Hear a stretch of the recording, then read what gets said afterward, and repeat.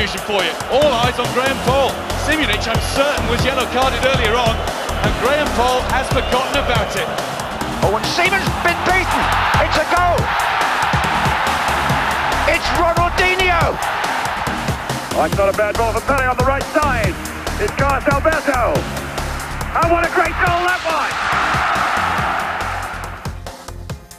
Today we head to Russia 2018 for one of Liam's greatest games, a love letter to the Group B opener in Sochi. Spain in turmoil on the eve of the tournament versus an inspired Cristiano Ronaldo and Portugal. Loads of narrative and even more goals. It's Portugal v Spain at the 2018 World Cup.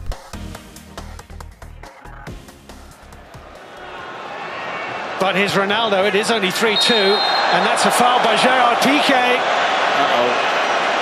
Uh-oh, indeed. Well, for Spain, that is. Cristiano Ronaldo, ball in hand. It's Ronaldo. Oh, he's done it! He has only gone and done it! Cristiano Ronaldo!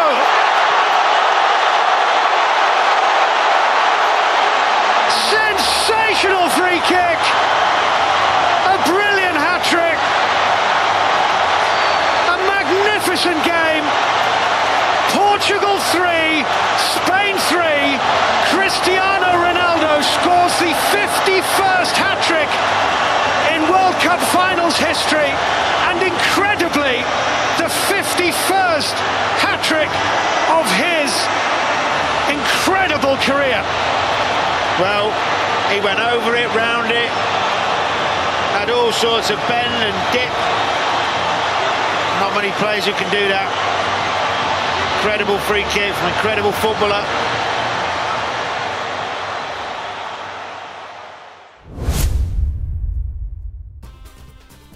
Welcome again, one and all, to the final episode of Season 2 of Got Need, a World Cup podcast. My name is Chris Robinson, and I'm joined as always by Liam Baxter. On the day of love. Happy Valentine's Day, my man. Be honest, how much trouble are you in because we're recording this on Valentine's Day? No, I'm in the good books. It's all good. It's all good. Good. It's all love over here. We realised that first thing this morning. We're like, we've booked to record on Valentine's Day. Shit. I had to have a conversation this morning. Like, I need to take a couple hours out. I'm just going to go record a podcast about Julian Lopetegui. Okay. Yeah. But I mean, we've got the joy of talking about a game that you love on the day of love. On the day of love, we couldn't have planned this any better, really. So I know. Yes. How are you, man? You good? I'm very well, thank you. Yeah, I'm good. Yeah, keeping warm, keeping healthy, all of that. Good. We're all well. We can't be far away from lockdown being over now. I've got my fingers crossed. Almost the summer again. Absolutely. And you're all good? Yeah, all well over here. It's a bit cold. I'm sat here in 2 hoodies, but but other than that, I'm in great spirits. The sky's grey, but I'm chipper. So excellent. Yeah, all good. Cool. Well, welcome back again to another episode of Got Need. If you hadn't guessed already, we're a World Cup podcast, and you can go and leave us nice reviews on things like Apple Podcasts and other places where podcasts are consumable. So go and do that, or go and follow us on social media and let us know what you think, and if there's other topics you want us to cover in the future, and what you like and what you want more of, and all of that sort of good stuff. We've got some brilliant ideas for future episodes already lined up, but feedback is always appreciated, so do go and let us know. As always, across this season, we've been brought to you with the wonderful people at Zico Ball, and as throughout this season, we've been picking out articles to recommend and for you to go and check out and peruse. Liam, what have you picked out for us? Now, I like a good player profile, right? So I've gone for Cameron Smith's piece on Brighton's Alexis McAllister, because I was convinced that Brighton were going down this year, but they've had a recent kind of resurgence in the last few weeks, and this is just kind of a player profile and a piece. Like, it details the statistics involved in McAllister's game and how he can sort of be key to Brighton just staying afloat. I think the gap's about 11 points between them and the drop now. So, Yeah, they've been impressive the last couple of weeks, and this was just a really interesting piece. It just sort of details how many key passes he makes and the kind of dribbles that he completes per game. And so yeah, I'm all for a good little insight into a player profile. So that's my one for this week by Cameron Smith. Lovely stuff. I've gone for Dan Woffenden's piece about Andre Villas-Boas leaving Marseille and the ongoing situation at Marseille. I think Marseille are a fascinating club, and I know that the chaps at Mundial magazine did a whole issue, with Marseille as like their lead story. I think it was last year or the year before. So I've sort of read an awful lot about Marseille as a footballing city and the club and everything, and they were doing well under Villas-Boas, but it's sort of interesting to sort of dig into where it's all kind of collapsed and ending up with the club signing a player that Villas-Boas didn't even want. He then offered to resign. They said no, and then sacked him anyway. So he literally they could have got away without paying him, but they went no. We want the upper hand of saying that we've sacked you, and then we have to pay you out. But yeah, it's all gone a bit to shit there, unfortunately. And such a weird decision to do that. Yeah. And in your resignation, like no. You can't quit because we're firing you. Yeah, have a load of money, go away. Yeah, I get the whole saving face thing, but yeah, they would have had to pay out a decent chunk of his wage packet to do that. So it doesn't make financial sense. Absolutely. So yeah, so today we are heading over to Russia, 2018, not too long ago, not too much of a distant memory. And we are talking about the second game of Group B. The opening game for Portugal and Spain, played at the Olympic Stadium in Sochi. Got a few interesting stats and backstory on this game, actually. So go for it. What have you got? So these, being noisy neighbours, they've played each other a fair few times. They've played 35 previous matches against each other, including in the round of 16 in the 2010 World Cup, which Spain won 1-0. Interestingly as well, with the 2018 World Cup, a lot of people forget that there's a lot of like World Cup powerhouses that are not in this tournament. So you've got no Italy, no Netherlands, no Ghana. It's a kind of a strange World Cup when you look at some of the teams that are missing and those that are Ghana. There. Yeah, that one stuck out. I completely forgot that they missed out. Actually, that's strange. Yeah. So yeah, it shapes up for a good start to the tournament. Is good way to sort of kick off with a derby, I suppose. So why don't you give us a bit of a backstory on why this game? This is one of your greatest games. This is your pick. So what is it about this one for you? So this was a real treat to go back and watch this week, because I don't think I've enjoyed a game of football more than this in a long time. It's a match that has literally everything in it. So you've got one team on one side in complete utter disarray, trying to climb back to the summit of world football after a disastrous World Cup in 2014. You've got a side on the other end who are kind of riding this wave of European success, but they also suffered a pretty disastrous World Cup in 2014 because they crashed out of the groups as well. It's got the ultimate one-man show in it as well from Cristiano Ronaldo. He essentially drags this Portugal side kicking and screaming to a pretty decent point to begin their group campaign, while also trying to announce himself as like the ultimate performer in world football at the same time.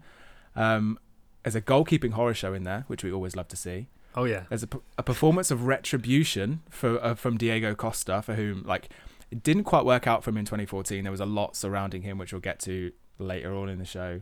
And there's a goal of the tournament contender in there from Nacho as well. So it's just an exciting game first and foremost, but the narrative background and the little bits and pieces in it are just it's huge. It was such a good game to watch in terms of the 90 minutes of football, but the stuff around it as well just made it one of the most interesting games at the last World Cup, I think. Do you remember where you were when you watched it the first time? Yes, I was in a casino, so I'd gone back to my parents' house over the summer to catch a few games with some friends, and I think I travelled back the day before. So I think this one is the 15th of June, so the World Cup starts on the 13th, I think, and then this is the 15th, so sort of 2 days after the tournament starts. I'd gone to a casino to meet a friend. I had a friend that worked at a casino. I was like, look, I've got nowhere to watch this game tonight. Can I, I'll come join you at work. And he kept kind of popping away from his station at the casino to come and see me by the big TVs. And every time he came back, like there'd been another goal scored. I'm like, you're missing a really good game. Whilst you're working away, you're missing a really good game. And I also chose the casino because they just bring you free Diet Cokes and stuff at all times. So I kept getting stocked up on drinks. It was great. I watched this game in a pub in London. So I was working in London at the time, and I remember it vividly because it was a boiling hot, like, summer's evening or whatever. I'd gone to this pub, and previously I'd gone into this pub to watch England games and stuff, and it had always been packed when, like, an England game was on. But a game like Portugal v Spain, it was basically empty. So there's one person there in a Spain shirt, two people there in Portugal shirts, and me and some of my colleagues and friends and stuff just wanting to watch a really good game of football. But you sort of, with so few people in this pub, you just sort of, you do that thing where you just sort of like, when Portugal score, you look over at the Portuguese fans and they're like cheering, and you're like cheering with them. And then when Spain score, you look over at the one geezer in the Spain shirt and you're like cheering on with him. It was this like really nice sort of little moment while watching the game. But yeah, it's something that always sticks out to me because it starts really brightly and it doesn't really ever stop. So it's just a really, really enjoyable 90 minutes of football. Yeah, continuous action right from the get-go. It was, just a joy to rewatch this week. Absolutely. So let's kick off with the intro to the team. So let's look at Portugal to start with, because they are listed technically as the home team. So some key facts and everything around Portugal. So Rui Patricio in goal. He played every minute qualifying. So he's very, very well established there as the number one shirt for Portugal. Rafael Guerreiro in the squad and in the team for today's game as well. Obviously, he's a bit of an ever-present for Dortmund these days, but I think he'd only made one start for Dortmund that year. So I think there was some people that were looking at him as like maybe an odd choice. I don't know. And then obviously you've got Cristiano Ronaldo, the first Portuguese player to appear at 4 World Cup finals. He had never scored against Spain before this game. And I also read that Portugal as a nation had played in more World Cup finals with Ronaldo than without. So this was Portugal's 7th World Cup in total. They'd been at 4 with Cristiano Ronaldo, 3 without. I mean, that's like... Ronaldo's clearly the Portuguese talisman, right? So he is the most important player in that side. I think in this game he shows what he can do as an individual. This is a Cristiano Ronaldo with the bit between his teeth, basically. He's kind of fresh off. I think this is he's just come off his 4th Champions League win in 5 years with Madrid. He's like days, maybe weeks, months away from making the switch to Juve, because I think that comes just after the World Cup is finished. And so this World Cup is, I say this lightly with air quotes, possibly his last chance to win at a World Cup as well. And I think you can see that right from the off, because within, we'll get to the game in a minute, but within 90 seconds, he is off down the left-hand side. It's pure pace, running at that back line, scaring the shit out of the Spanish defence. Like, he's up for this one. So yeah, it's a really exciting performance from Cristiano Ronaldo. And there's the Portuguese team they're sort of fresh off the back of winning the Euros. They just about edged out France in that kind of 1-0 tight affair in 2016. They were outsiders to kind of win the World Cup or really do any damage. They were quite a sort of, I think they were 6th or 7th down the list of odds that I checked before doing research this week. And one of the things that I noticed that was missing from the starting lineup anyway, was the goal scorer from the final of Euro 2016. So Eder, he's not involved.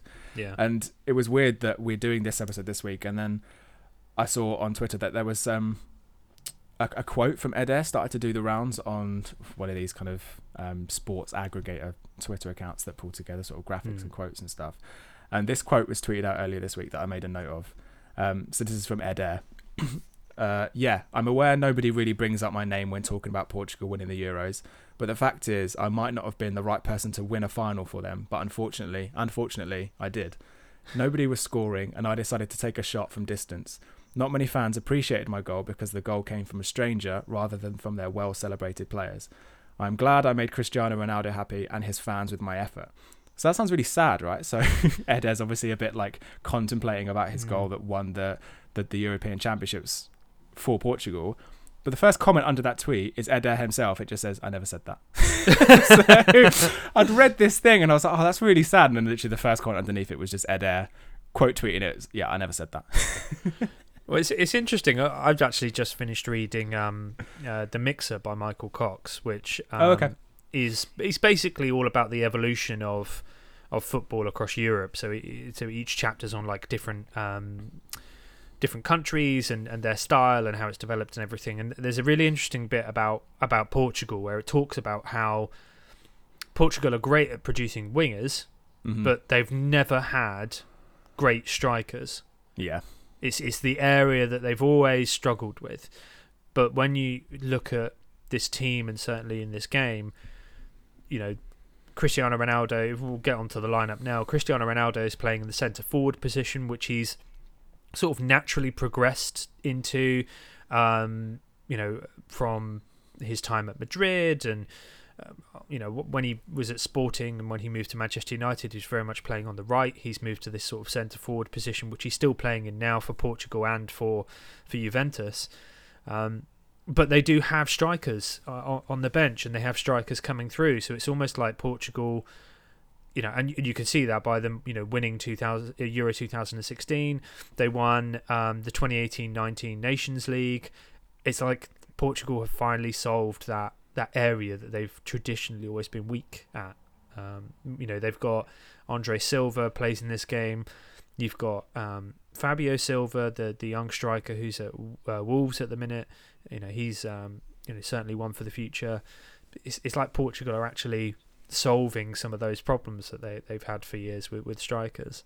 Yeah, it's been long going because I think we talked about the was it the Portugal Netherlands game, the Battle of Nuremberg on this season, didn't we? And we discussed then that back in 2006 they sort of struggled to put together they just didn't really have an out-and-out striker, did they? I think we talked about Pauleta a little bit, and it was, you wouldn't call him world-class in any sense of the word, but a decent kind of, half-decent forward that could score some goals when needed. But it seems that as Cristiano Ronaldo has kind of moved himself away from the wings and into the centre, he's just become this out-and-out striker that they need and then solved a huge problem. But he's now 35, I think, 36. Something like that, yeah. Someone's going to need to replace him soon. So, Portugal lineup 4-2-3-1. Rui Patricio at Sporting in goal. Cedric of Southampton at right back. Pepe, the former Real Madrid centre half, currently, at the time was at Besiktas at centre back. Oh, of course he was. He was before we carry. He was part of that the come to Besiktas, like the best ever signing announcements on Twitter that summer, where it was like he'd ring up Quaresma, come to Besiktas, and then Quaresma would ring up someone and say, come to Besiktas. Yeah. Partnering him at centre back was Jose Font of Dalian Yifang, obviously formerly of Southampton, West Ham. He went over to China for the big bucks. Rafael Guerreiro, who I mentioned before at left back, Borussia Dortmund. The central midfield partnership of William Carvalho from Sporting and Joao Moutinho of Monaco. On the right wing, they had Bernardo Silva of Manchester City. Attacking midfielder Gonçalo Guedes of Valencia. Left wing, Bruno Fernandes of Sporting, now Manchester United. And obviously Cristiano Ronaldo at centre forward, also the captain. What was your sort of initial thoughts when you saw this sort of lineup and this team that they put out? I mean, it's a strong, there's quite a strong spine down there. It's an aging centre back partnership of Pepe and Jose Fonte, really, isn't it? Both by this point past their best, well into their 30s, veterans. And I also quite like. I didn't notice at the time when I watched this game in 2018, but I quite enjoyed watching a younger Bruno Fernandes in this game. Yeah. Just playing sort of on the left wing. But we'll kind of. I've made a few notes about some of the attacking players that aren't Cristiano Ronaldo that we'll kind of get to in the game, because it is quite a prolific attacking lineup, but they're kind of wasteful in this game. Yeah, I also noted that this was like obviously this World Cup and this sort of period in time was basically just after loads of the Sporting players had a massive falling out with the club and threatened to rescind all of their contracts. Mm-hmm. So this is how Wolves get Rui Patricio on essentially a free transfer. This is how, I don't know how nobody picked up Bruno Fernandes after all of that, but basically you had this massive upheaval at Sporting and the players revolting against the club and looking to rescind all their contracts and everything. So there was a question mark on whether the Sporting players that were in this team, whether it was going to have an impact on their performance. But I saw it as very much they're putting themselves in the shop window because they want out. They want to be away. And I think William Carvalho moves to Betis after that, isn't it? It was all over I think some fans got into some ultras got into the dressing room and attacked one of the players or something like that. It was over, like they lost in the cup or something, and security was a bit lax, and they just decided that this is just a grievous breach of, whether it's health and safety, I don't know, but player safety at least, and all decided to rip up their contract. So the manager Fernando Santos, he been in the job since 2014 after Paulo Bento was sacked. Pretty successful for Portugal. Obviously won Euro 2016 as we mentioned. Won the 2018-19 Nations League. They finished third in the Confederations Cup as well prior to this World Cup. So, go into this tournament on a bit of a high. His background, former Porto, Benfica manager. He also managed Sporting. Very big in Greece. He managed PAOK. He managed Panathinaikos, AEK Athens. He also managed the Greece national side as well. So, he a lot of experience there. I think he's 61 when they went into this tournament. So, he knows what he wants. He knows how he wants the team to play. Very, very experienced, which is, when we get on to Spain in a second, is it's very polar opposites from where Spain find themselves. Yeah, he's a very functional, steady hand manager, isn't he, Fernando Santos? Which is just complete contrast to what you get on the Spanish bench, which I assume we'll get onto shortly. Absolutely. So, Spain.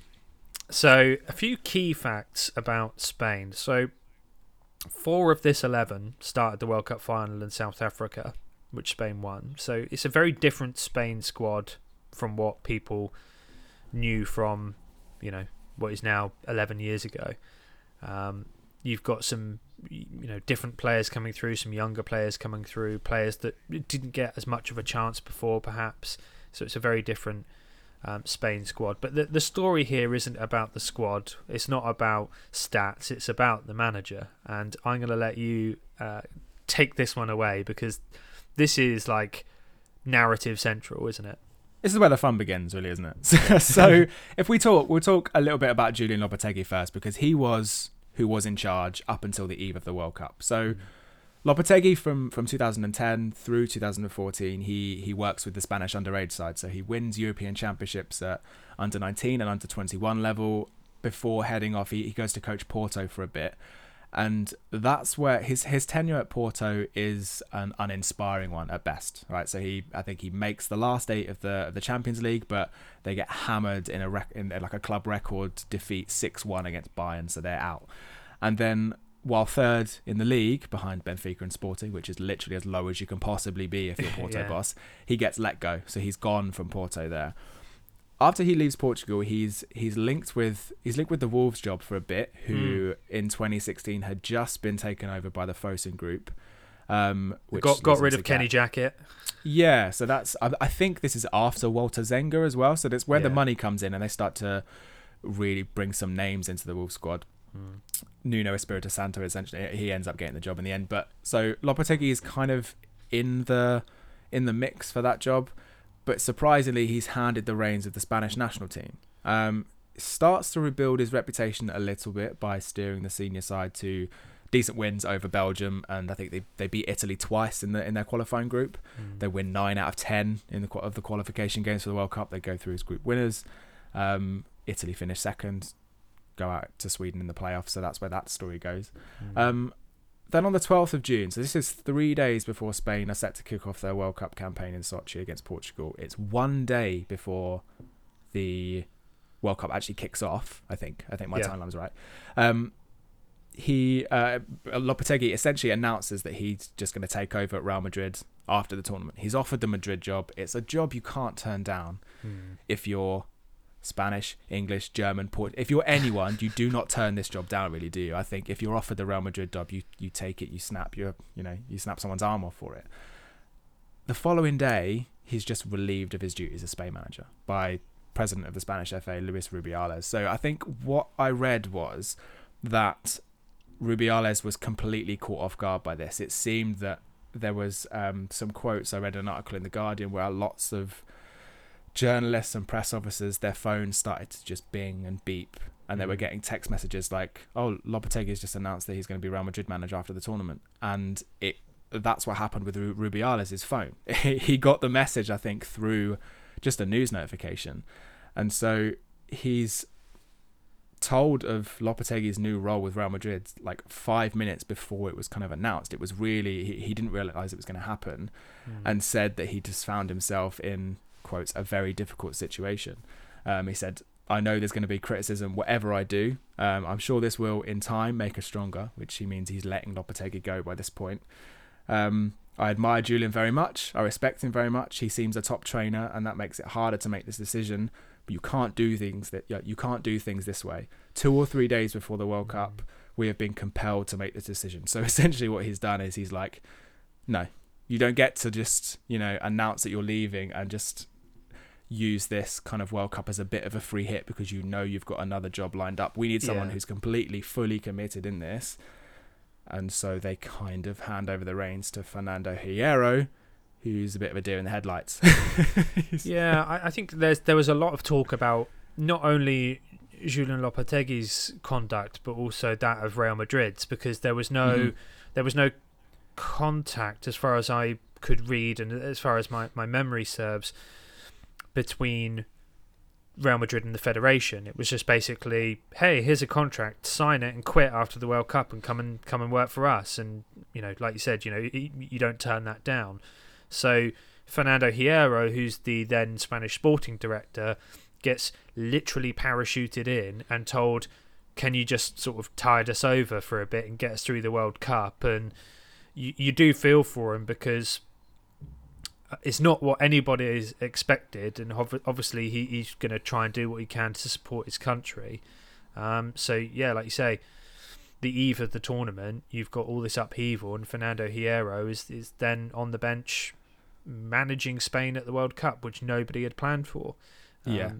It's a really, so that two things to pick up on your point there. The first one is, "Can you tide us over and just get us through the World Cup?" is such a weird phrase, because that's like something you plan for 4 years of. It's not the last 10 games of a season. If let's say that you're Brighton manager and you get offered the Manchester United job the next season, and it's 10 games towards the end, and so the Brighton board just go, "Well, you've accepted that job, you might as well just go now." And you say to someone, "Look, we're safe, get us through the next 10 games and then we'll see where we go."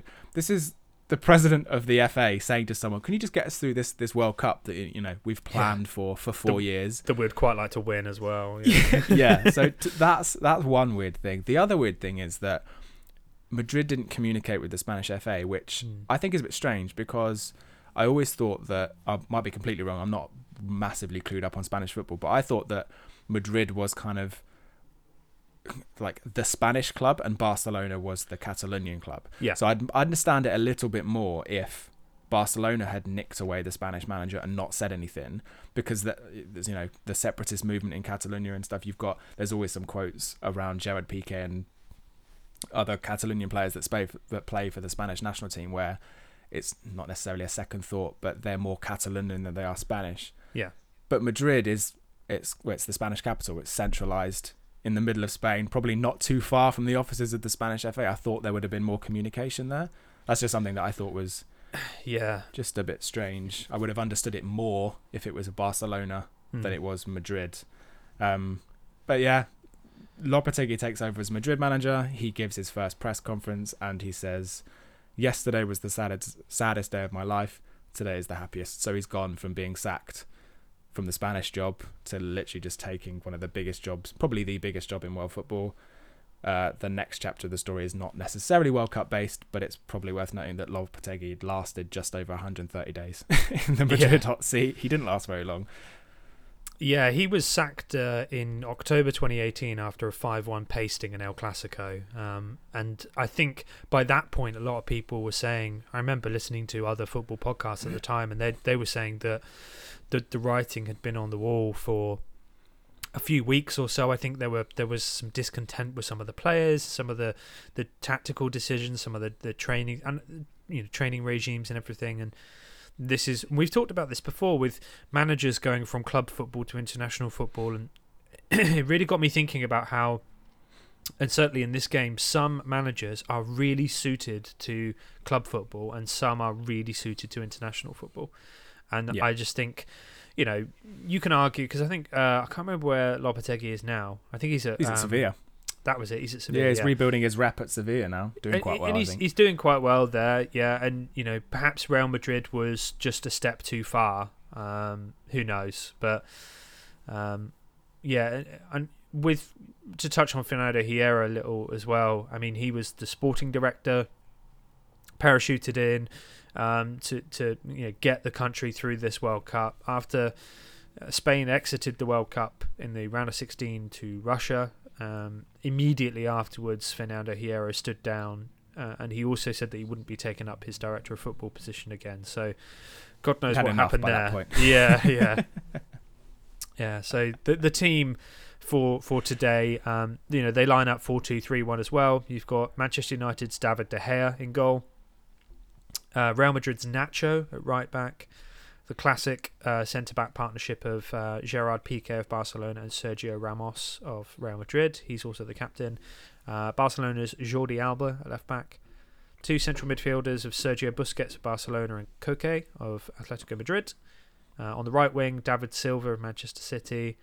Isco, attacking midfielder from Real Madrid. Andres Iniesta at left wing from Barcelona. And Diego Costa from Atletico Madrid at centre-forward. So quite a strong team. Really nice to see Koke getting some proper game time and starts in this, and some of the players that were on the bench as well that they bring on as well. Good options and everything as well. I think it's a really strong team, and Spain very much in this sort of. They're a weird team for me because I look at them as still constantly being in transition from what they did in 2010. It seems like that, doesn't it? Yeah.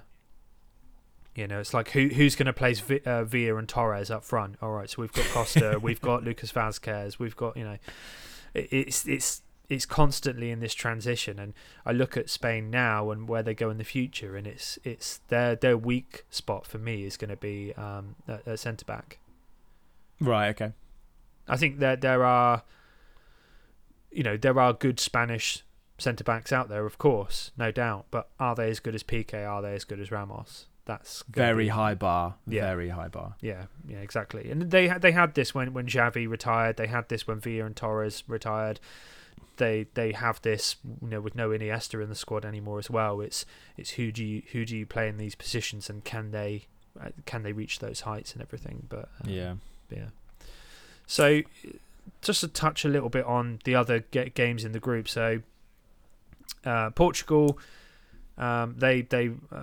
Portugal and Spain are in the group with Morocco and Iran. So this is probably the big game undoubtedly the big game in the group. Portugal, in their other fixtures, they beat Morocco 1-0 and they drew 1-1 with Iran. Spain beat Iran 1-0 and drew 2-2 with Morocco.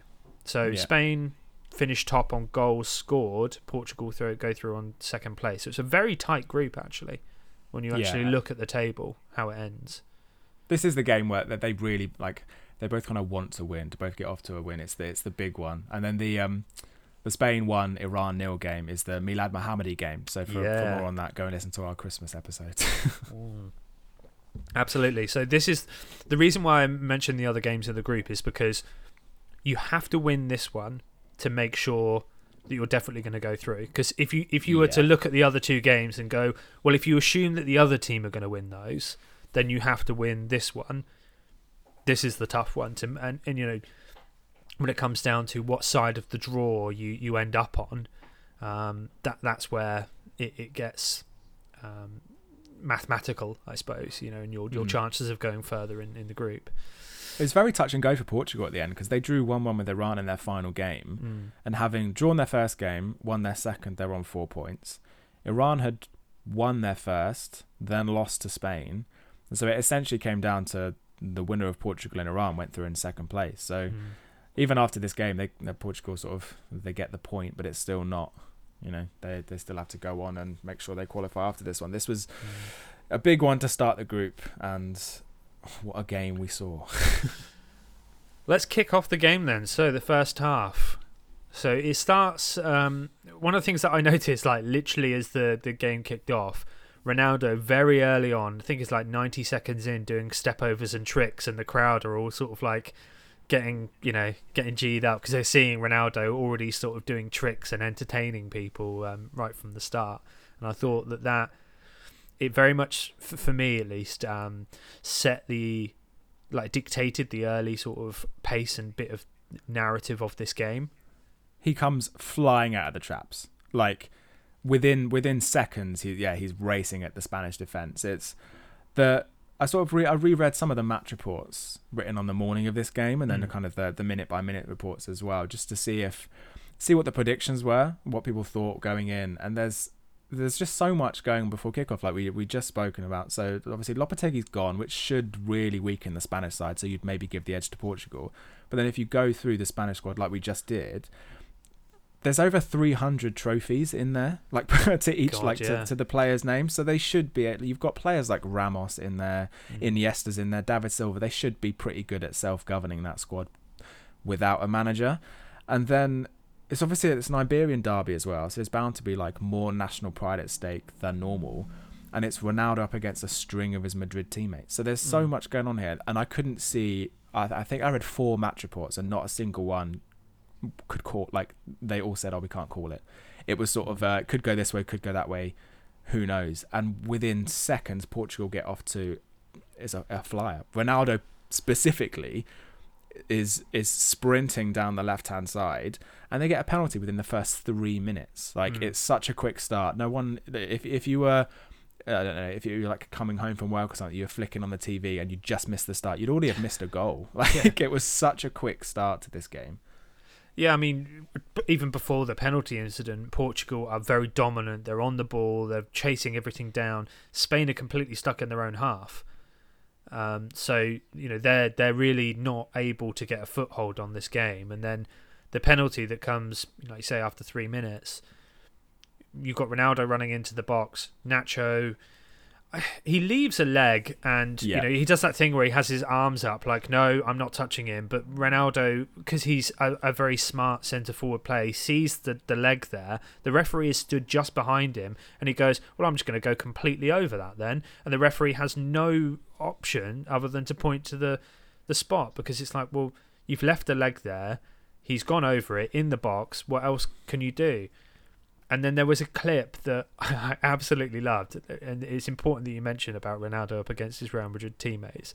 There's a slow motion clip where Ronaldo's got up and he's turned and looked at Nacho, and he's got this massive shit-eating grin, and he's nodding his head, and Nacho's shaking his head like, you bastard. And Ronaldo's like, I've got you. I know exactly what I'm doing. I think it's one of the reasons why people don't like Cristiano Ronaldo, because he seizes on those opportunities. If you leave an opportunity, he is going to take it, because he is a winner. He doesn't care how he does it. He just wants to win. So he gets the penalty. Yeah, it's one thing that we should probably note for this game as well. This is the first World Cup tournament with VAR, which I know we've spoken about a bit before. It's like, what would happen if VAR was in this game? This is the first time where every decision can be scrutinised by an outsider. I think one quick note is that during the 2018 World Cup, VAR was used very effectively. I don't think there was too many complaints. It's only since it's been implemented elsewhere that there has been. And so every decision that's made, this penalty decision, there's handballs in this, there's not specifically this game, but throughout this tournament, red card decisions, they're all scrutinised. The referee will check the monitor on each one, and it's used pretty well. I don't really think there's too much not a questionable penalty. This one, it's just No. Yeah, a dangling leg that Ronaldo kind of trips over, and he's the one that scores from the spot. He puts them 1-0 up. It's a fairly confident penalty. And what I liked about the celebration was, so do you remember just before the World Cup? So I think I've noted it down. So Lionel Messi does this magazine shoot with Paper Magazine, and he does it where he's holding a goat, right? So he's in the Argentina shirt. He's like, I am the GOAT. Yeah. It's his GOAT photo shoot, right? And the whole article is basically about, is Messi the greatest of all time? So what does Ronaldo do in response to this? He grows a goatee, scores within the first 3 minutes of the World Cup, and then makes a point of kind of brushing his chin and brushing the hair, as if to say that it's still up for debate. You haven't won this yet. And I love that. It's him kind of striking back really at his earliest opportunity. Within the first 5 minutes of the World Cup, he's like, yeah, you might have done that photo shoot, but there's still it's still questionable. The debate isn't over just yet. Yeah, and I think there's something there about how, people talk about the, Messi v Ronaldo and who's better and all that sort of stuff. I think the thing that people often overlook is that the fact that you've got two players of that quality, it pushes both of them to be better and to outdo each other, and that makes it better for everyone as an observer of the game. So, perhaps if Messi's retired at 30 because he's bored and he's made all his millions or whatever, perhaps you don't get that from Ronaldo. Perhaps, that sort of motivation comes from, someone saying, well, I think I'm the best, and it's, well, I'm now going to go out and prove you wrong. But it's all of those additional motivations that pushes both of them, I suppose. Yeah, and I thought that was just a nice, a great way for him to start the game, just to score a goal early on, and then just to, kind of in front of everyone, in front of the world's cameras, just to kind of brush his chin as some kind of with his little goatee. But from there on, I thought that the next note I made was that Spain begin the first half almost half asleep. Like they're so slow to react to the opening 10 minutes or so. It's kind of all Portugal. Like you say, the Spanish are penned back really early on, and they take about half the first half to really start to sort of string some passes together and come forward a little bit. It's kind of all Portugal in the early stages. I got that as well. I felt like Spain couldn't get going. It just wasn't clicking for them early on, and I think it's about 10-11 minutes in, David Silva finds a pocket of space. He has an attempt, it goes over the bar, and it's just sort of like you said, they're asleep at the wheel. And another thing I noted, Piqué was quite good in the early stages of just calming the game down and retaining possession. He would quite often get the ball, pass back to De Gea, and as if to sort of say, let's start another move from the back, out again, and just be patient with it. It was frustrating in the sense that you've got an aging Andres Iniesta, the only one willing, it appeared, to beat a man in the first 15 minutes. But it just felt a bit limp. It just felt a bit like either Spain were lacking ideas or Portugal had their markers set, or a combination of all of it. But yeah, it took Spain so much time to get going. And like you say, it's all Portugal. I mean, Ronaldo sets up this brilliant counter-attacking move as well, where I think he gets the ball off of a Spanish attacker, launches the ball downfield, runs after it to meet up his own sort of ball. Yeah, gets Guedes.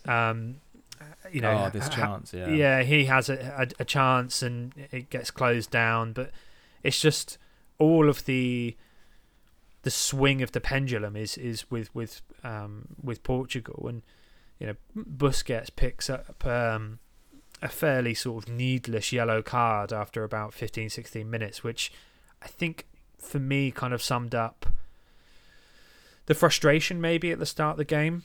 So you've got Moutinho is all over Busquets, like he's got his arms around him and everything, and he lets him go, and the ball sort of rolls across to Goncalo Guedes.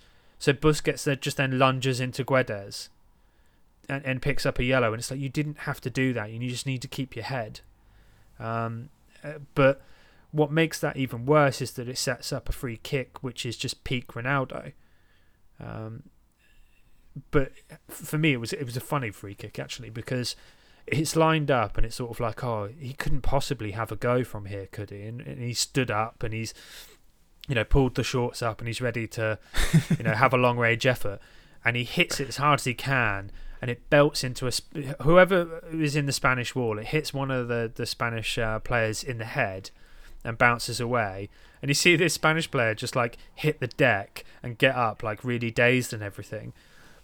But that was that one looked sore for me. That one looked sore. Yeah, the opening, like, I think the whole sort of pendulum analogy is perfect for this game, because it does swing so far Portugal's way in the first sort of 20-25 minutes, but then it swings so far the Spanish way later on in the game. Yeah, and then it's kind of back to Portugal, and it's back to Spain. It swings quite a lot during this game, and I think that's what made it really enjoyable. But there should have, I think we're about sort of 25 minutes in now. Yeah. Portugal really should have been 2-0 up, because there was that Guedes chance who sort of dilly-dallied and he just didn't take the shot on in the end. It was played in by Ronaldo, had a clear shot at goal, didn't take it was blocked. Ronaldo kind of throws his hands up in disgust, and then this is going to be a thread that kind of runs through the whole game, is where the players around Ronaldo aren't quite doing their jobs properly. And then just sort of 90 seconds, 2 minutes after that wasted chance from Guedes, the ball is lumped forward to Diego Costa and he completely outfoxes Pepe and Jose Fonte to get a shot away really low and hard past Rui Patricio for the Spanish equaliser. And this is everything that encapsulates how good Diego Costa can be in one kind of 20-second, this in one goal, in 1 20-second sort of clip. I mean, absolutely, because it's excellent.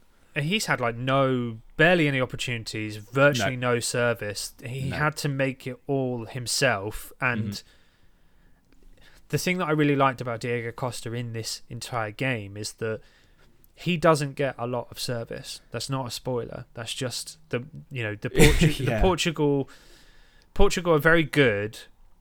And I'll come on to William Carvalho in particular a little bit later, because there's a couple of things that I noticed him doing a lot. Okay. To nullify how Spain like to play. So it's a very good sort of tactical thing that Portugal do here. But as a team, one of the things that Portugal do incredibly well in this game is they restrict the service to Costa, because he's the target man, he's the threat.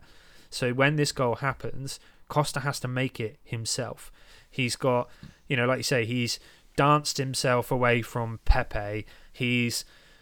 The ball is like magnetized to his feet as he sort of jinks one way and the other past people trying to close him down but not concede a penalty, and then is able to create half a yard of space to smack the ball past Patricio for the equaliser.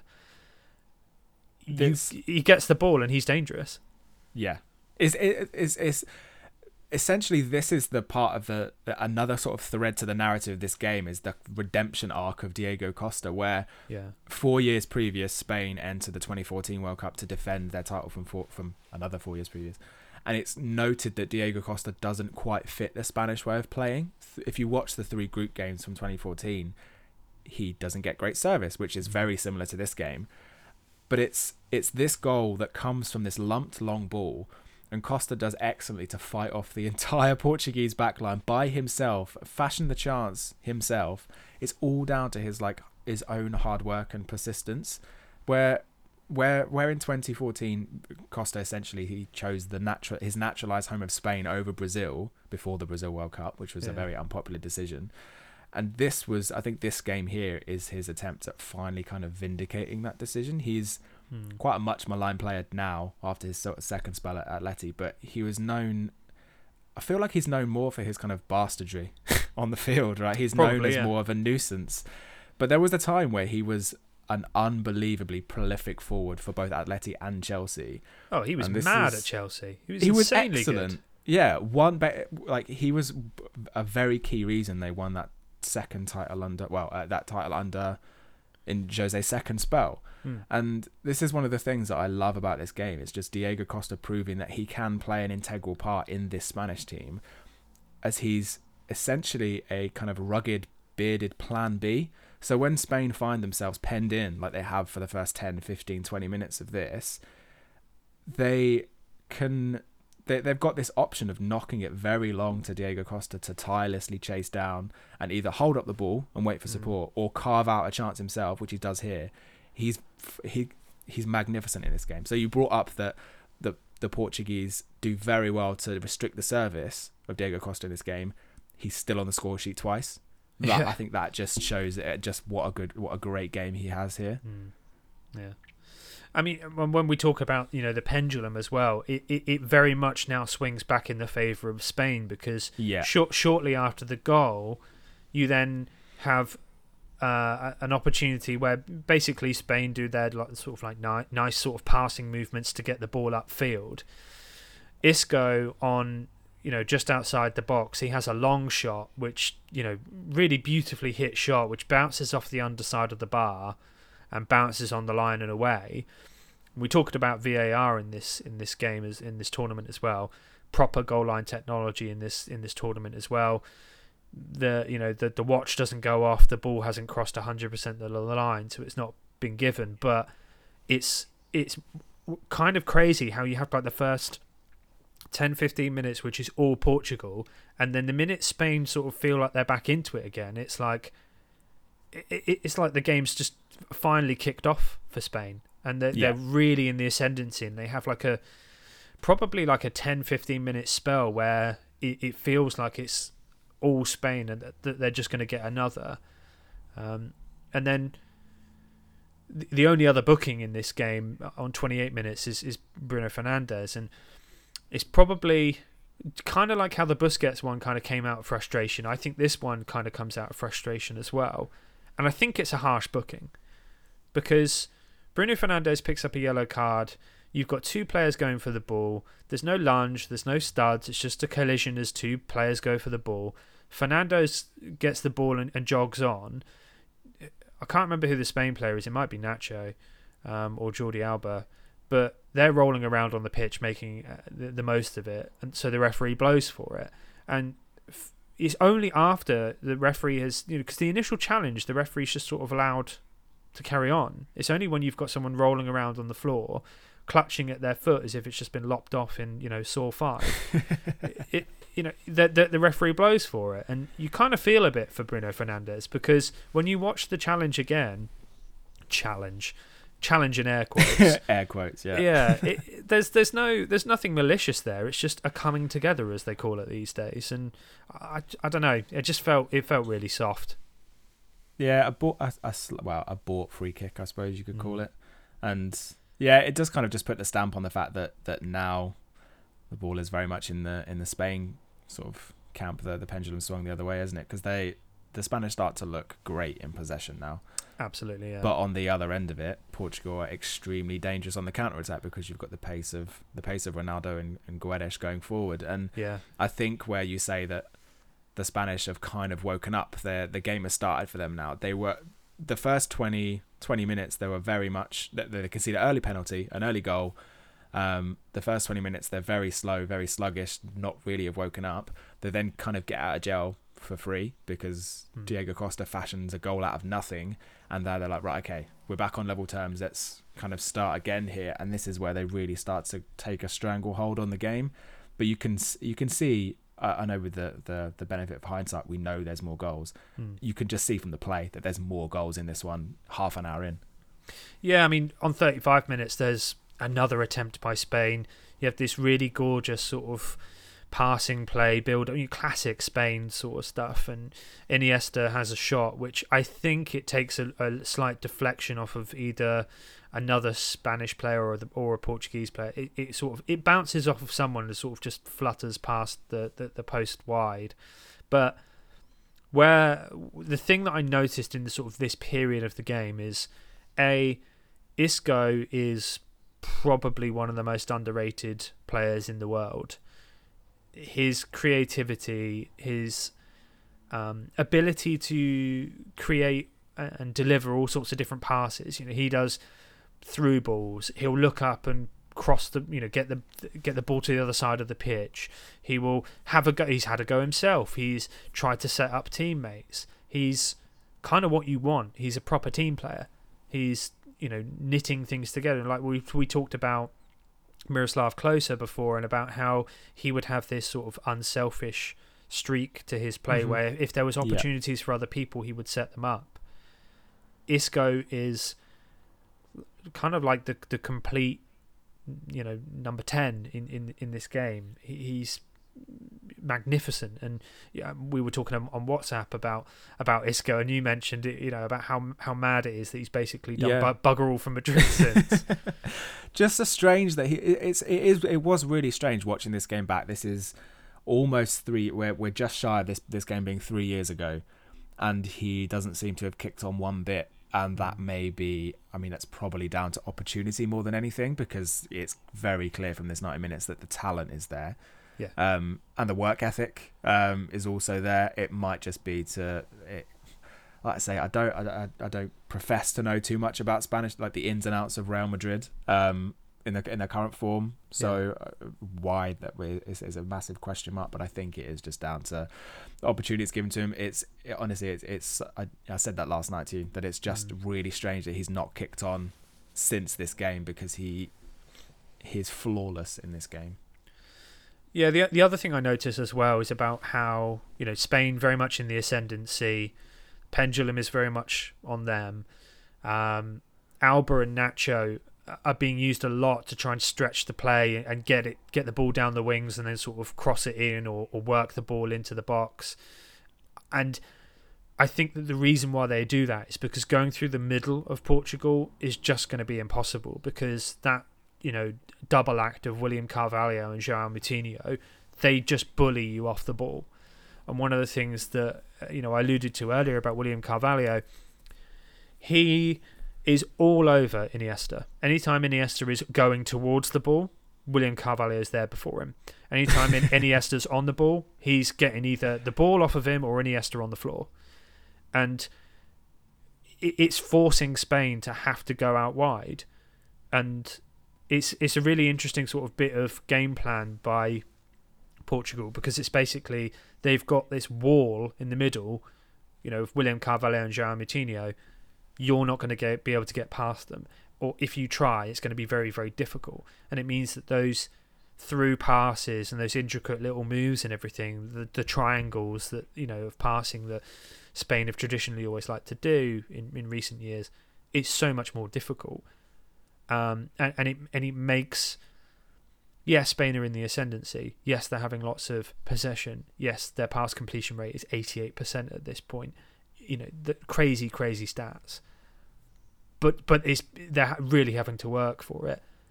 And then leaves them very open to the counter as well. If you've got fullbacks bombing forward and Cristiano Ronaldo with acres of space to run into, it's fucking dangerous. Exactly. And then the pendulum swings completely the other way just before half time. And now we get to the goalkeeping howler. Yeah. So this is, it's an awful mistake from De Gea, right? Let's just say that from the outright. Absolutely. Ronaldo is teed up on the edge of the D, this kind of short little pass from Guedes, and he just drills a shot with his left foot straight at David De Gea. It's very comfortable.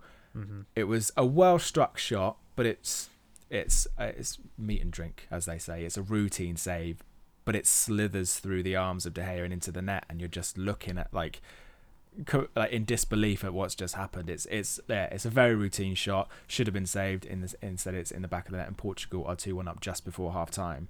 There's a debate to be had, I think, as to whether De Gea was at that point, or is now, I suppose, because it's still raging on, one of the best goalkeepers in the world. There was a point where he was in the conversation, I think, but he's lost that edge since and makes far too many individual errors and mistakes. There's only so long, I think, that you can be off the boil before you're not a great player anymore. I think I've got a friend, Dan, who's always quick to point out and laugh at any De Gea mistake, because he's been on the De Gea isn't great train bandwagon for longer than anyone I know. He's always quick to put a video or clip in a WhatsApp group like, he's fucked up again. Like, he's done it again. I told you. Yeah, and I think that he's just not dependable, or as dependable as he was, shall we say.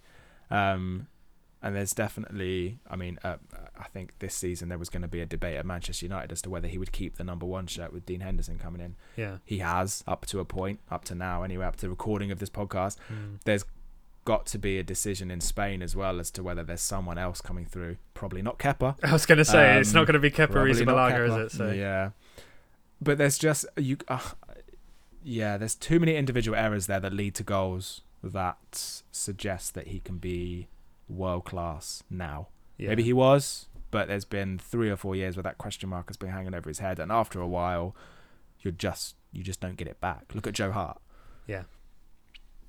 I mean, this is part of that whole period of time where Real Madrid were rumoured to want De Gea, and they were going to do a deal where Keylor Navas went the other way, and there was all this sort of talk about, is De Gea good enough? Who do you get to replace him? And talk of Manchester United looking at other goalkeepers that they could get to replace him because they weren't sure if he was good enough to be the number 1 at Manchester United. A team that's traditionally had very, very good, dependable keepers. It's traditionally, you've never had to worry about the goalkeeping position at Manchester United. You never worried when Peter Schmeichel was there. You certainly never worried when Edwin van der Sar was there. No, pair of safe hands was Van der Sar. Yeah, and that's what as a team they want. And equally, then you look at Spain and you go, well, you need to be able to, you could always rely on Casillas, always. Very rare that he would make mistakes.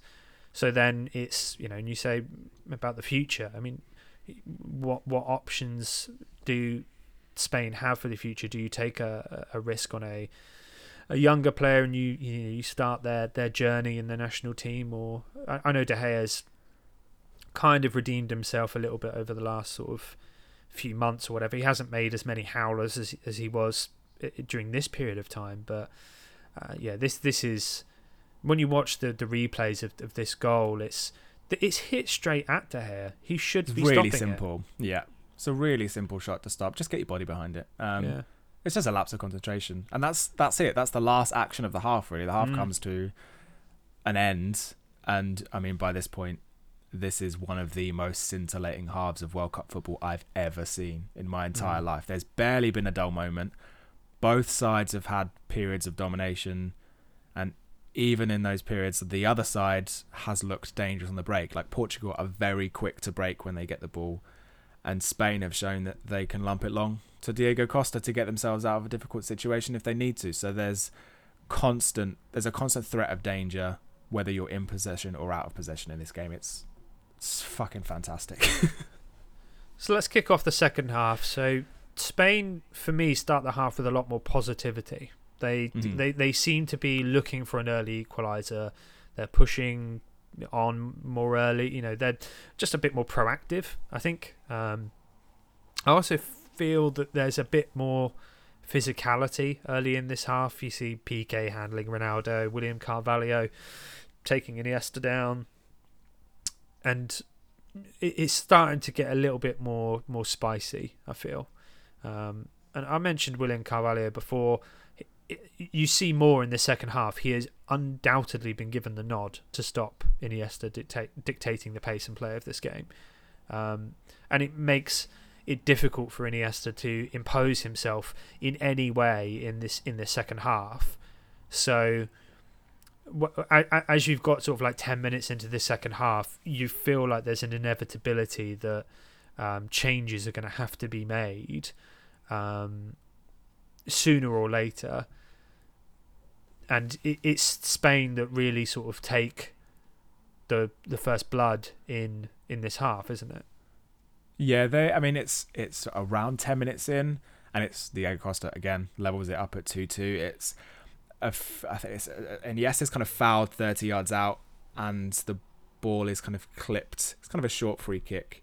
It's clipped to the far post where Busquets gets up over his marker and heads back across goal, and Diego Costa is the first one to react. He's the first one to the ball, stabs it in from 6 yards. It's instinctive play from a centre forward, And like we said, for someone that's had relatively little service in the first half and the first 10 minutes of the second half, he manages to find himself on the score sheet twice. And he has a chance for a hat-trick later on in the game as well. There's another chance that he fashions for himself. But yeah, for Spain to come out of this out from half-time in the second half so quickly, so raring to go, looking for an early equaliser, they get it pretty quickly. It takes them 10 minutes to level things up. Yeah, and shout out to David Silva as well, because he could have just hit the free kick, like either had an attempt himself or tried to get the ball straight to Costa. But I feel like that would have been like the obvious thing to do. So having the sort of nous to get it to Busquets, who would then nod it in, it just felt like a really smart way of making the most of that set piece. And obviously they get the goal, and 55 minutes in, and it's all level and it's all to play for again. And like you say, it's another one of those ones where Costa is making the most of the opportunity that he's been presented with, rather than, he's still not getting a lot of service, but it's just going, I'm in the right place at the right time and I'm doing my job, and it's 2-2. Yeah. Well, for someone to make the most out of an effort, shall we talk about goal of the tournament contender 3 minutes later? Absolutely, yeah. So this is like where when we talk about like Spain coming out and really trying to own the second half. The Costa one, you sit there and go, okay, that's good. It gets it level, and I know that like basically shortly after that, Gonzalo Guedes gets floored outside the Spain box. He thinks that he was fouled, and the ref shakes his head and plays on, which is weird. And I only bring that up because we've seen the Bruno Fernandes yellow card, which was really, really harsh. This Guedes challenge, if you're going to give that as a yellow card and not, it's the reason why people get frustrated with referees and with VAR is all about the consistency and the use of the rules. You can't give Bruno Fernandes a yellow card for a 50-50, but then Guedes gets fouled and you just wave it away and say play on. But hey, even in this game, you see free kicks given for less than that, which was I get why you brought that up. It's a strange decision that just inconsistent with the way the game is refereed throughout the opening hour. So, 58 minutes, your goal of the tournament contender, the first goal Nacho's ever scored for Spain, and something reminiscent of, remember that Benjamin Pavard goal for France? It's got a little bit of that about it. They're very, very similar. So the ball is kind of headed. I think the Portuguese are kind of under a lot of pressure, and it's kind of this defensive clearance that is hit out by William Carvalho, and it rebounds across the box, and it just bounces up at a decent height for Nacho to be able to hit it. He kind of cuts across the ball with this, like. It's like slices it or something, doesn't it? Yeah, he kind of contorts his body in order to slice this ball really low to the ground, and it hits both posts going into the net, which I love. So the technique on this is so perfect. The trajectory of the ball is so true at the same time, and it's nice that you brought up sort of Benji Pavard's effort for France, as I prefer this Nacho one because it hits both posts before it nestles in the net, and just. It's just, I think the trajectory of the ball is so low to the ground, it just makes it look aesthetically a little bit nicer, whereas Pavard's kind of it rises and it doesn't hit either the post, it just nestles in the net. A goal of the tournament contender on just day 2, so perfect. I also want to give a shout out to Isco again, because when the whole sort of like build up to this goal, you've got a lot of passing. Spain have been pushed out down the wings again. There's a lot of interplays between Isco, Jordi Alba, and David Silva, who keep possession, keep moving the ball forward. And Isco is being challenged left and right, but he does that thing where he's like the ball's like a magnet to his feet, and he keeps possession and keeps the move going. And it could have been so easy for someone to just clear Isco out, and that goal never would have happened. But Isco's like guile and resilience and determination to keep hold of the ball and keep this move alive, for it to then sort of float over the head of William Carvalho and Nacho to just get on the end of it. it never would have happened without Isco. So, I think it's a fantastic individual effort to get the ball in the net, but to keep it all alive, Isco did a marvellous job there. So, yeah, he's influential in the move, isn't he? Yeah. I also quite liked that while all of this is going on, you've got Joao Mario stripped and ready on the side of the pitch. He's waiting to come on. He's been waiting for ages to come on. You've got Portugal kicking off again. They've got a good passage of play. They're working different angles, blah, blah, blah. But rather than just sort of like let the ball go out so that Joao Mario can come on, he stood there for about, 5, 6, 8 minutes waiting to come on. And he's just sort of stood there on the touchline. And every now and then the camera cuts and he's doing that thing like, jumping up and down on the spot, like, I'm ready. And like the fourth official's there with the board and he's got it on the floor now because he's like, we're just waiting for the ball to go out of play. But he's stood there for ages. Trying to keep himself warm. Yeah.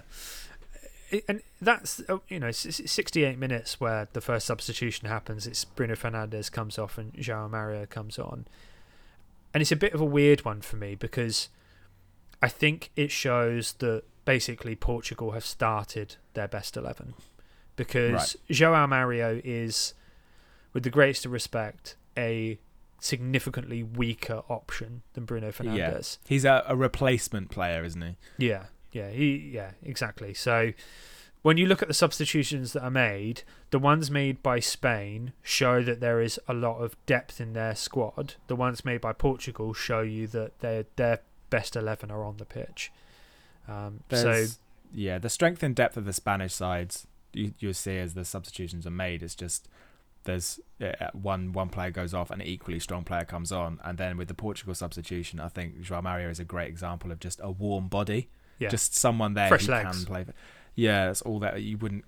I don't think in any situation you could say that he's a better player than Bruno Fernandes. So it's just, it's just there for the energy. And this is kind of where I think now. Oh no, go for it. I was just going to say they make another substitution a minute later, which I absolutely adore because I really, really fucking like Ricardo Quaresma because I like it when he does that thing that he does. So bringing off Bernardo Silva on 69 minutes and bringing on Quaresma, I'm sat there on my sofa, so rubbing my hands going, I can't remember if he does anything in this game, but I really fucking hope he does because god damn do I like it when he does that thing. There is one example of that in this tournament. I think it's against Morocco where he hits. It's the quintessential Quaresma goal where it's a curling effort with the outside of his boot. Yeah, I think it's Morocco. But I'm glad you brought up Quaresma because he kind of falls into like the next two notes I made were around this point where you've kind of got. Again, we talk about the pendulum swing. So Spain kind of retreat a little bit around the hour mark. They've just gone into the lead. They ease off the pressure a little bit and Portugal kind of are allowed a little bit more of the ball for the next 5 or 10 minutes because Spain are holding a lead. And I made a point that Spain, first 20 minutes of this game aside, I mean, for the next sort of 40, 45, 50 minutes, they play some wonderful football. And on this evidence alone, I think I read that Spain were third favourites going into the tournament. They were at 6-1 with most bookies, just behind Brazil and Germany. Who neither of those won either. So they were right to, I think, on the basis of this evidence alone, they were right to be installed in that kind of top bracket of favourites for this tournament. I mean, we know how the story goes after that. They go out in a penalty shootout to the hosts after a very limp 120 minutes in the last 16. But on this 90 minutes of football, they are still one of the best footballing sides in the world. They retain the ball so well in the final portion of this game. And Portugal really struggled to get, because I think we're now around the 70-minute mark. Some substitutions have been made. Yeah. And Portugal struggled to get a sniff. And you can see every time the camera cuts to Ronaldo, he's just visibly frustrated because they're 3-2 down at the moment. He's scored twice. You can't realistically ask him to do much more. Quaresma is on the field by this point, and he wasted a chance or two in the final third of the game. Yeah. Gonzalo Guedes he'd been wasteful earlier in the game. Jose Fonte and Bruno Fernandes, they get into quite good positions from corners. I think Jose Fonte wastes he's not as clinical as he should be in a really good position after a corner. And Fernandes puts one wide as well. And this is what I mean when at the start of the episode I talked about Ronaldo dragging this Portuguese side kicking and screaming to a point, because Portugal have been deadly on the break and have created chances despite not seeing much of the ball, but it's only Ronaldo who's been clinical and found the back of the net. Yeah. There's been other opportunities where his teammates have just put the ball wide, hit the woodwork, or, well, I mean, shooting straight at De Gea, we know that sometimes that goes in anyway, but they've made De Gea's life fairly easy with shots sort of in and around his kind of wheelhouse. So it's what I mean when I just say that this is a great Ronaldo performance, in that he's really the only one that's finding the back of it. Otherwise, it could be 3-0 Spain. If you don't have Ronaldo on the pitch, it's quite easily a 3-0 walkover for Spain. Yeah, or more. If the confidence goes and the morale drops and everything. Yeah. And when you look at because Spain then start to make some substitutions in the sort of last 20 minutes of the game. And when we talk about the depth and the options that Spain have, they bring off Andres Iniesta to bring on Thiago Alcantara. Now, I know, recently, the last sort of 12 months or whatever, he's had issues with injuries and stuff. But when he is fit, he is like the natural heir to Iniesta's throne. To be honest, he never should have left Barcelona, but I get why he went to Bayern Munich, and obviously he did brilliant things there and everything.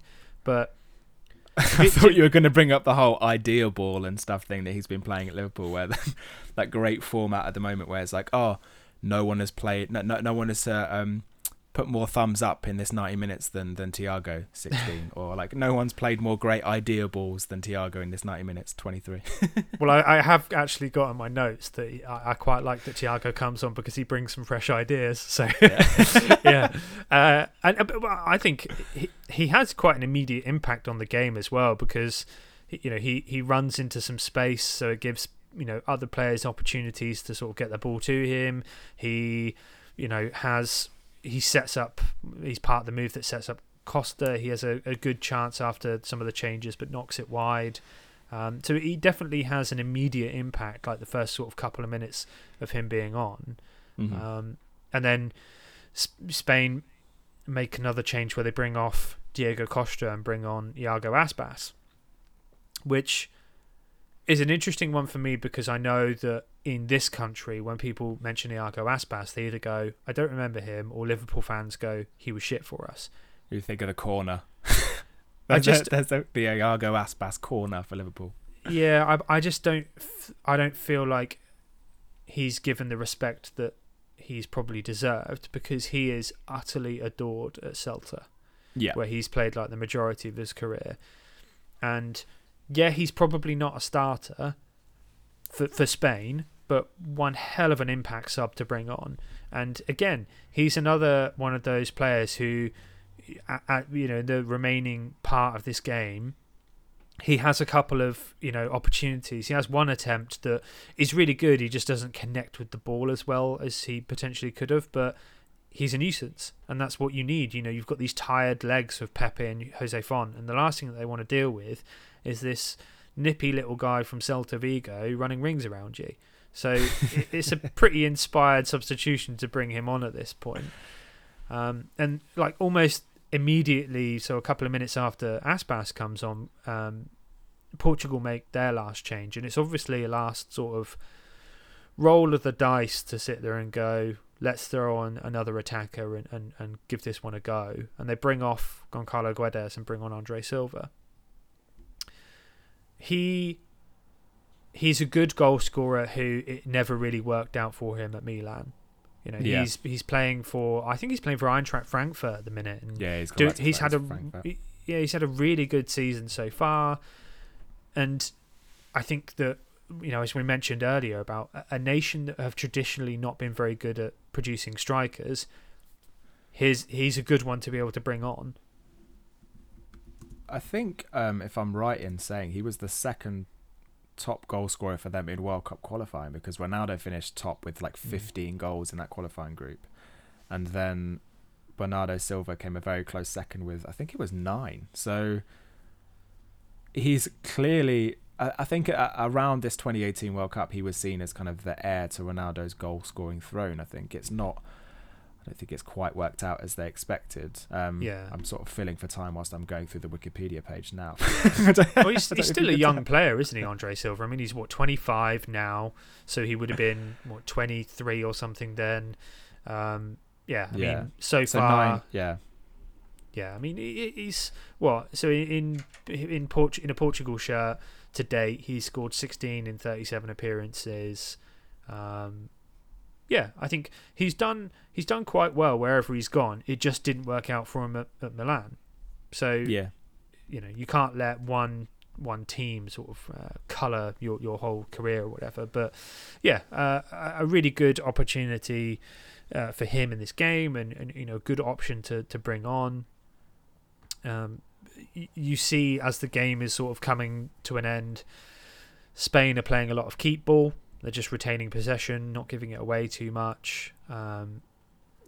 Aspas, as I mentioned, he has this attempt. He also has another opportunity where he sets up David Silva, but David Silva can't get on the end of it, and it goes out for a goal kick. So it does feel like Spain are very much in the ascendancy again. Spain, on 86 minutes, make their last change. David Silva comes off. Lucas Vazquez comes on. There's another player I really, really like. So again, it's like, this is where you've got, it's really great to watch a game of football where both teams just really want to go for it. So none of this sort of like, oh, let's take off a striker and bring on another defender and just see it out. It's, no, there's more in this and we can go for this.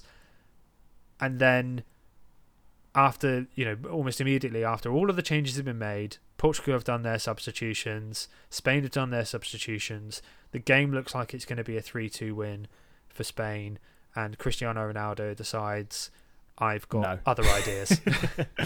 Yeah, he goes for, it goes all Thanos, and he's like, fine, I'll do it myself again. So this is 87 minutes, and Gerard Piqué does he takes the legs from underneath Ronaldo, doesn't he? From behind, just centre of the D, which is just, it's a really clumsy tackle. And there's not much in it, but if you touch the legs of Ronaldo, I think we've already seen, if you touch the legs of Ronaldo within the final third, unless he knows that there's an attacking opportunity afterwards, he's not. He's kind of facing away from goal. So he knows he can just kind of go down and take, there's a dead ball situation from there. And then, so that's at 87 minutes. A minute later, 88 minutes. So Ronaldo lines up this free kick on the edge of the D. It's within range. He goes through the motions of standing in the correct position, kind of takes a few deep breaths, pulls his shorts up a little bit, eyes up the top. I think it's the top right-hand corner of the goal. Yeah. And considering there was a time where, I think it was in Euro 2016, where Ronaldo was taking every free kick and missing, and it was a sort of a stat with, he's taken so and so many free kicks and is yet to score, or has gone so long, taken so many free kicks for Portugal without scoring. This one is just, it's a glorious effort, curled completely around the wall into the right-hand side, the right-hand sort of corner of the net, giving De Gea no chance whatsoever. I don't think he even moves for it. He sort of stood there and he turns and just sees the ball in the net. He can't even react to it. It's Ronaldo essentially just taking one last opportunity to get a point for his team, isn't it? This is the icing on the cake for him. It's a hat-trick in a World Cup, mere sort of days or weeks after this whole, like I said, the kind of magazine shoot that's kind of crowned Messi as the greatest of all time, and it's his performance that just says, no, he's fucking not. Like I'm still here.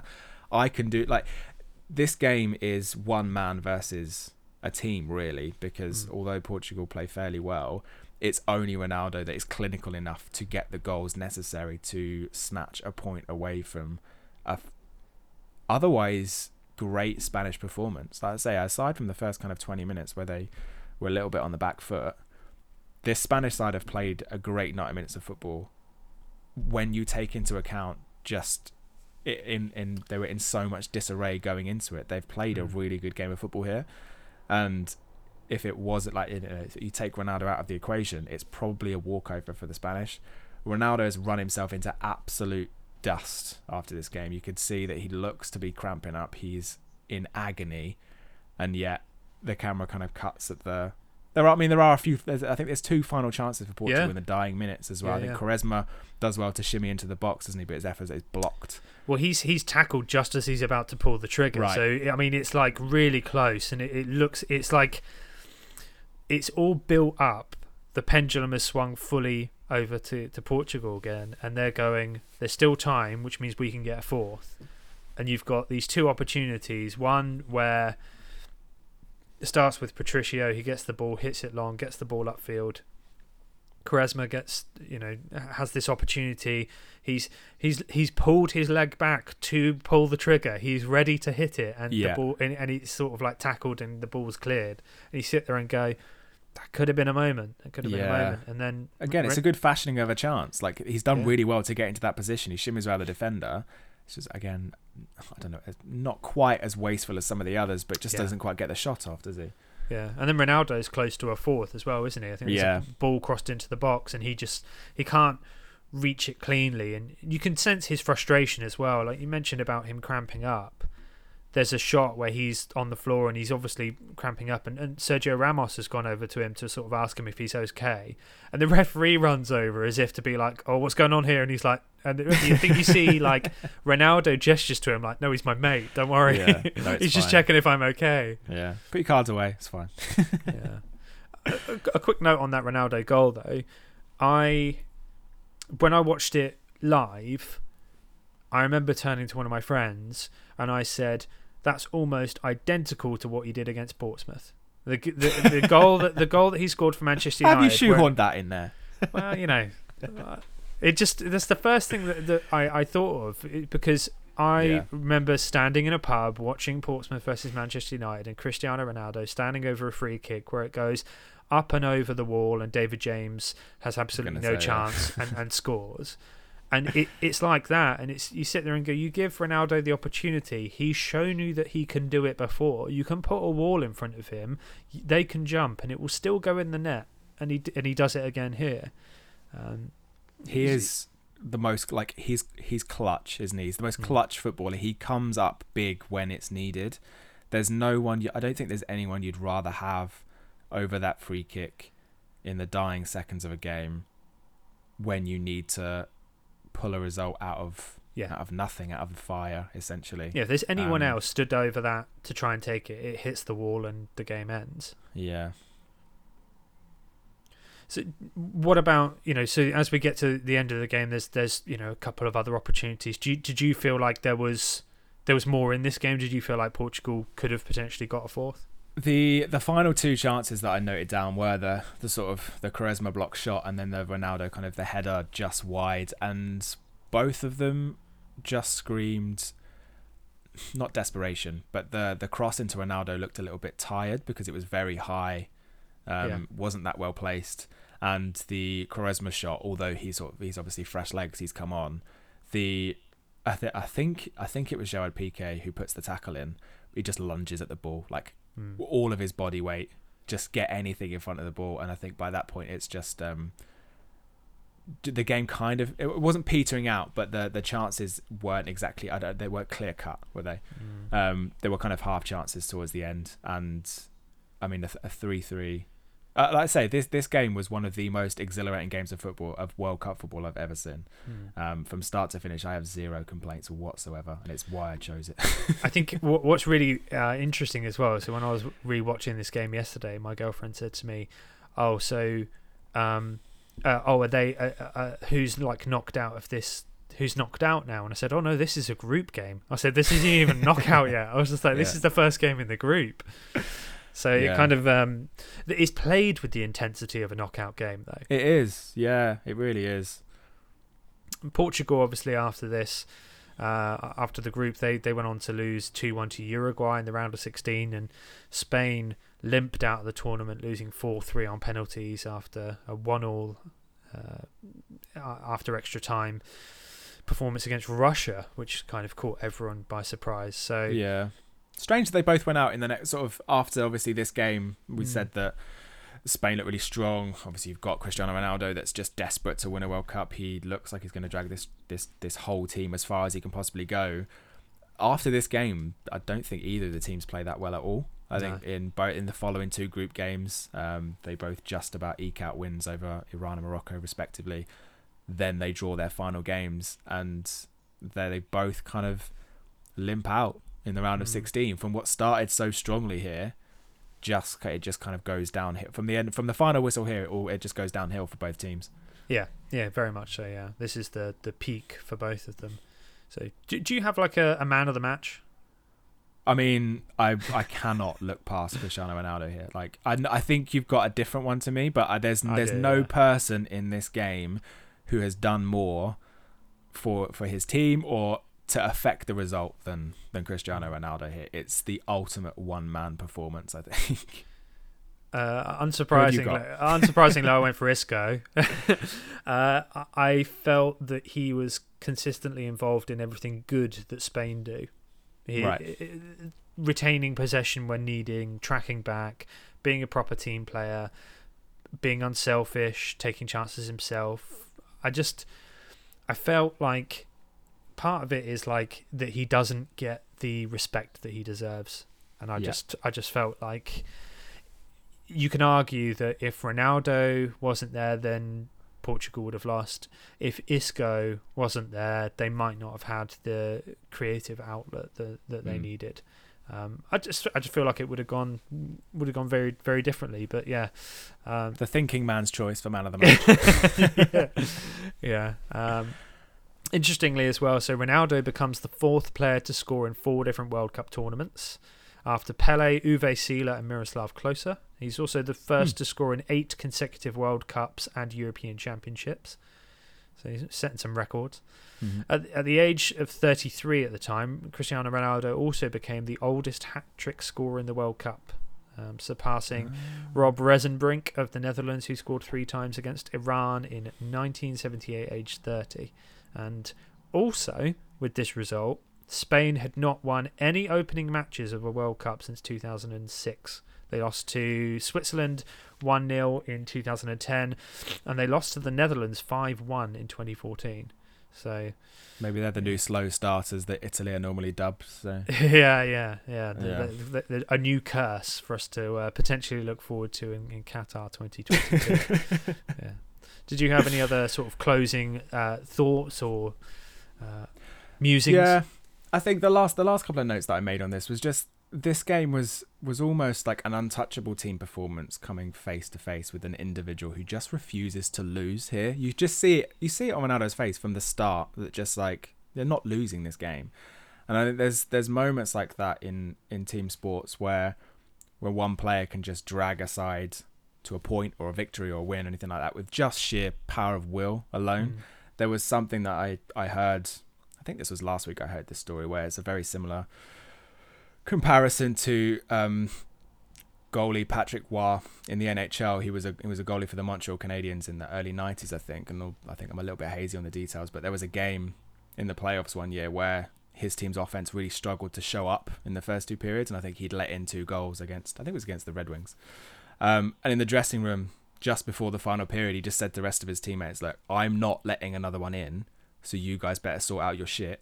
He didn't let in another one, and the Canadians won the game in overtime. So it's just a one player can make a huge difference to a side. We're just like, I'm not losing, which means you're not losing. So get your shit together, and we can do this. And I think that's exactly what happened here. You just look at the game.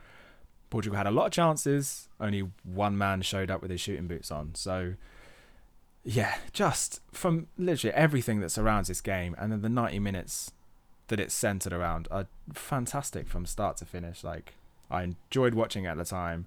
I loved watching this on, I think it was Wednesday afternoon. I sat and watched this. Yeah. And then just picking apart the narratives around it was such a great way to end out the series.